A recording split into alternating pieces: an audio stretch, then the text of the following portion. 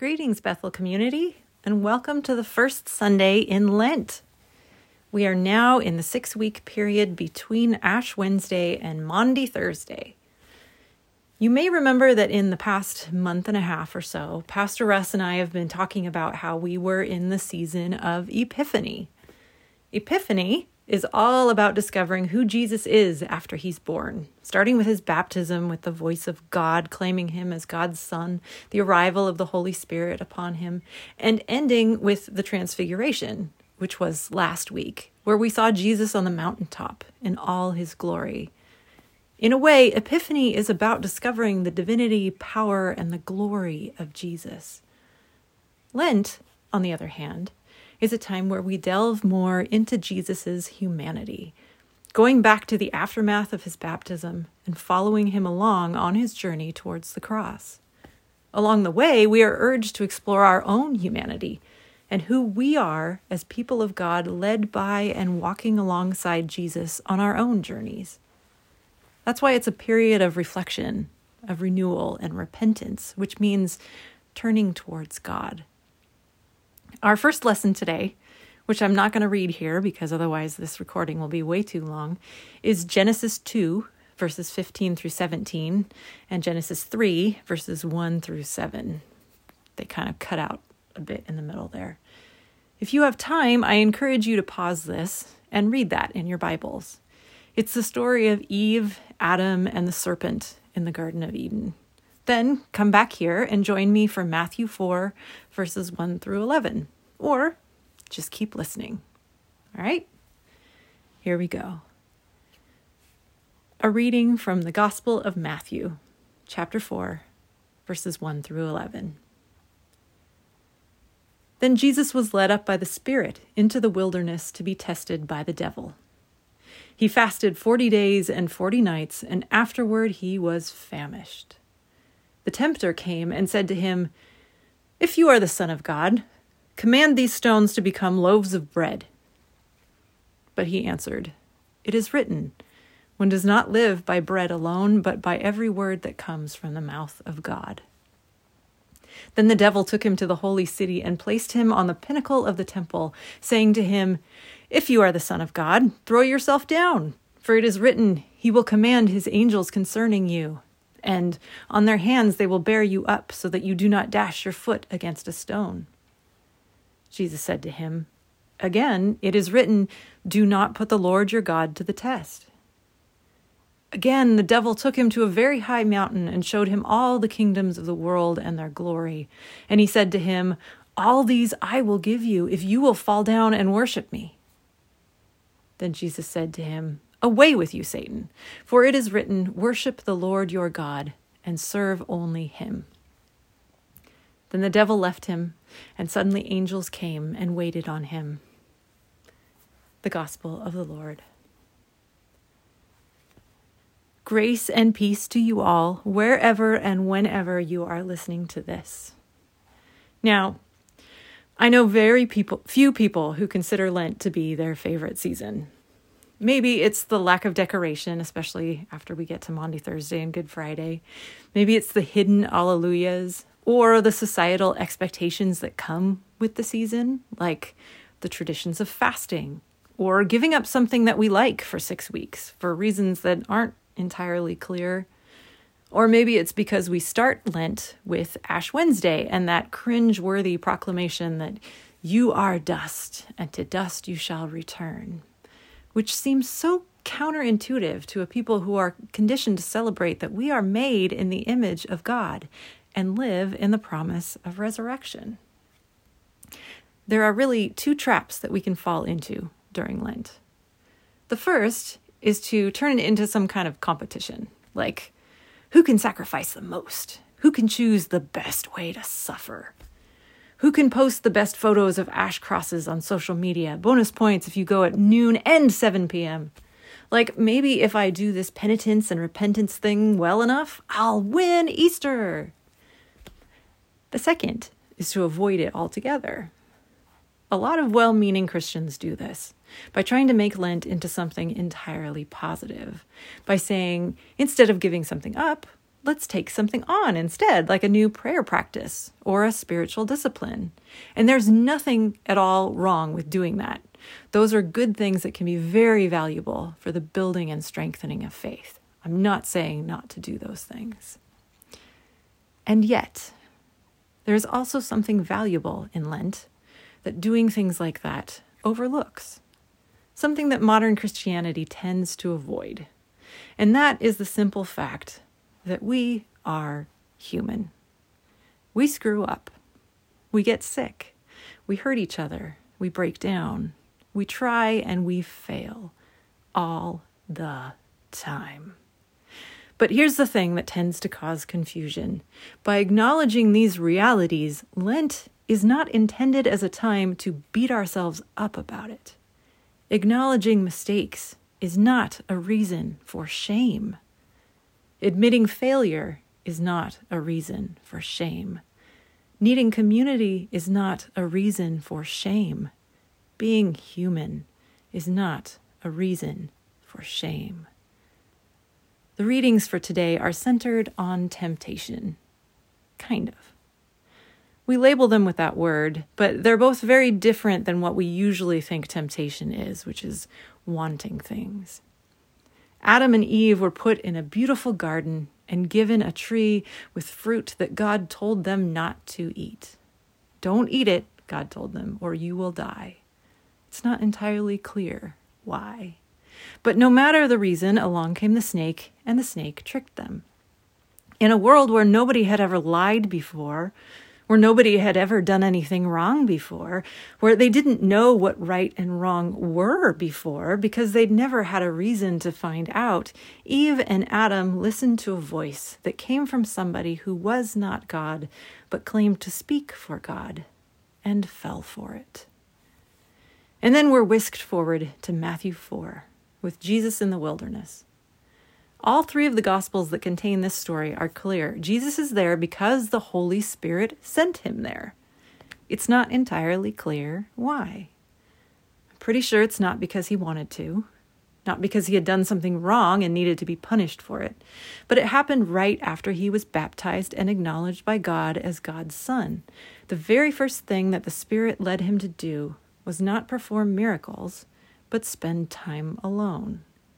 And here, in a place and time where God has never had a son before, and nobody has ever had to face this identity before, someone approaches Jesus and tries to speak for him and tell him who to be. Lent is not a time to blame ourselves for being weak. Lent is a time to acknowledge it. And I don't blame anybody for wanting to push back against this. It pretty much goes against everything we prize in society: strength, independence, self-reliance, and endurance. We're supposed to strive for those things, want those things, see ourselves as failures without those things. Our value, we hear over and over, lies in what we have, in what we do, and in what we make. And Christianity can fall into this same trap. There are plenty of churches that will tell you that you can measure how loved you are by God by how much you have.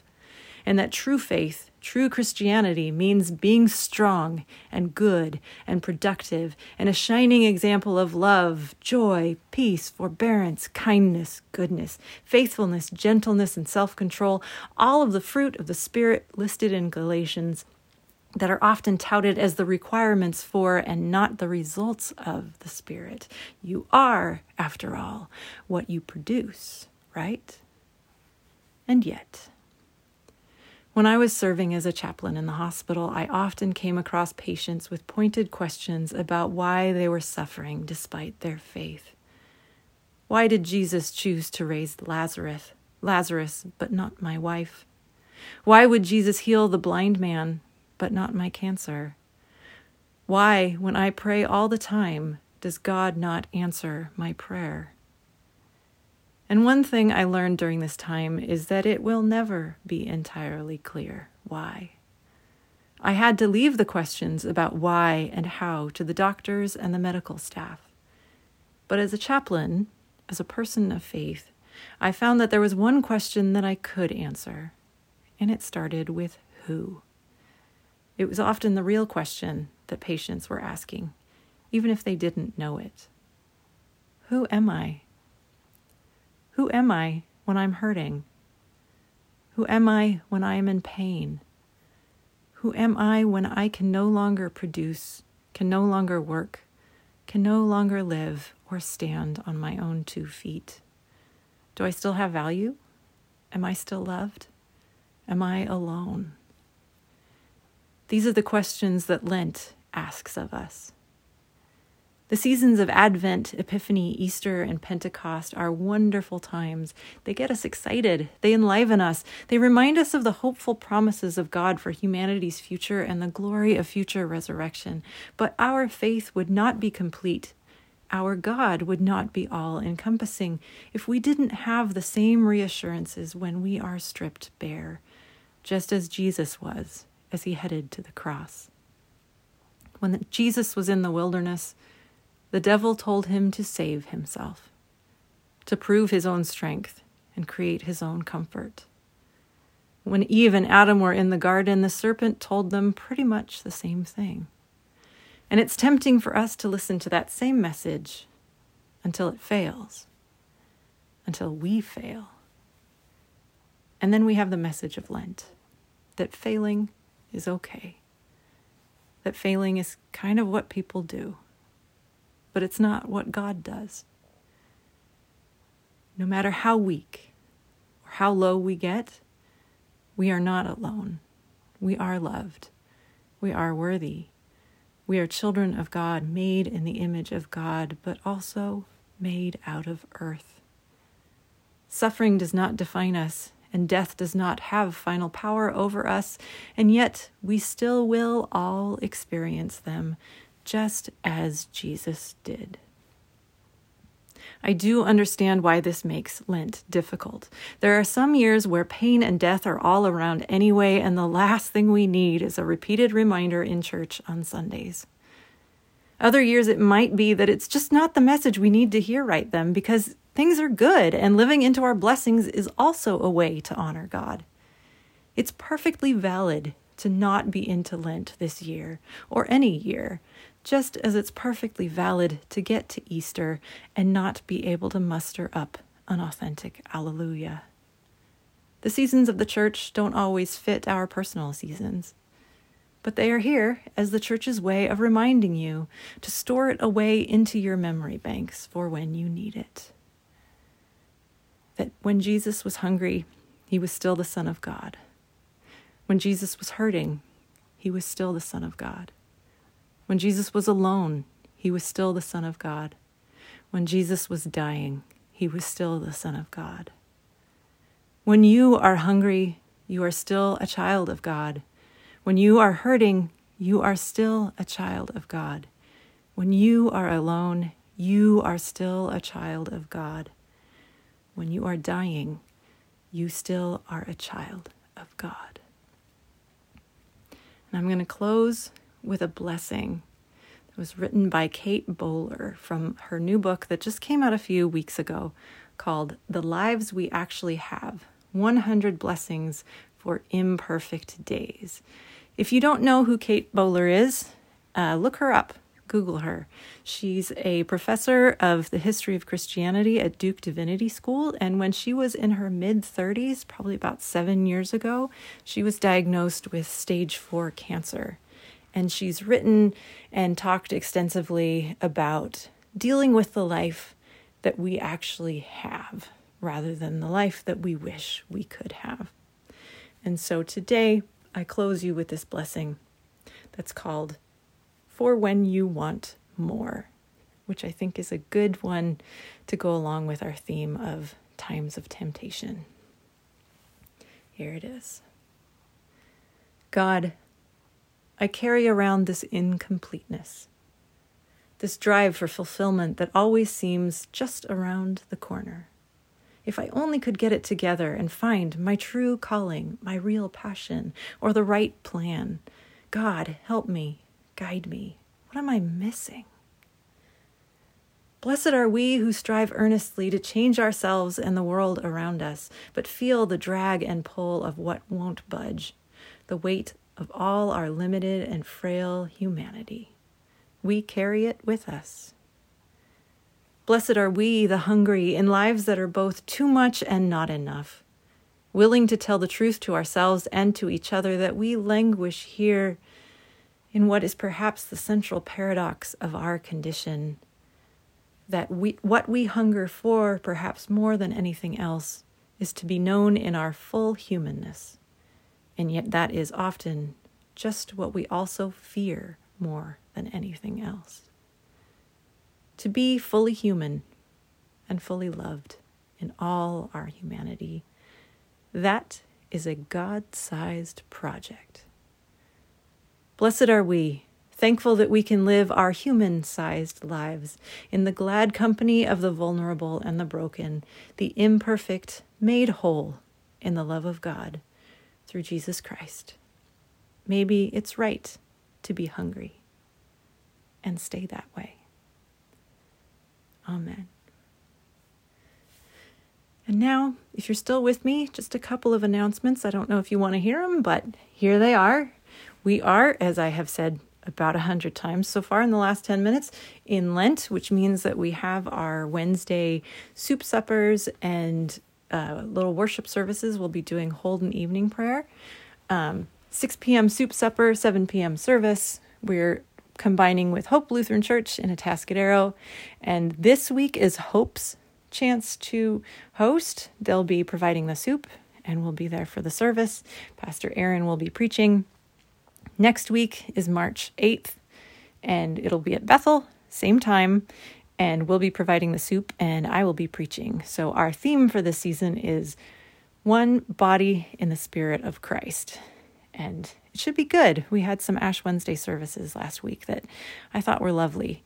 And we had people from both congregations at both of the services. Let me think. I'm running out of reminders in my head of what the other things are that's happening. We've got Wednesday morning Bible study as usual at 11 a.m. in the fellowship hall. We've got the middle school youth group on Fridays, same time, same place. And I think that's about it. Otherwise, check the Friday email news. If you're not signed up for that, contact the church office at office@blctempleton.org to get signed up for that. So have a wonderful week, Bethel community. Know that you are loved. May the peace of Christ be with you as you go about your day and the rest of this week.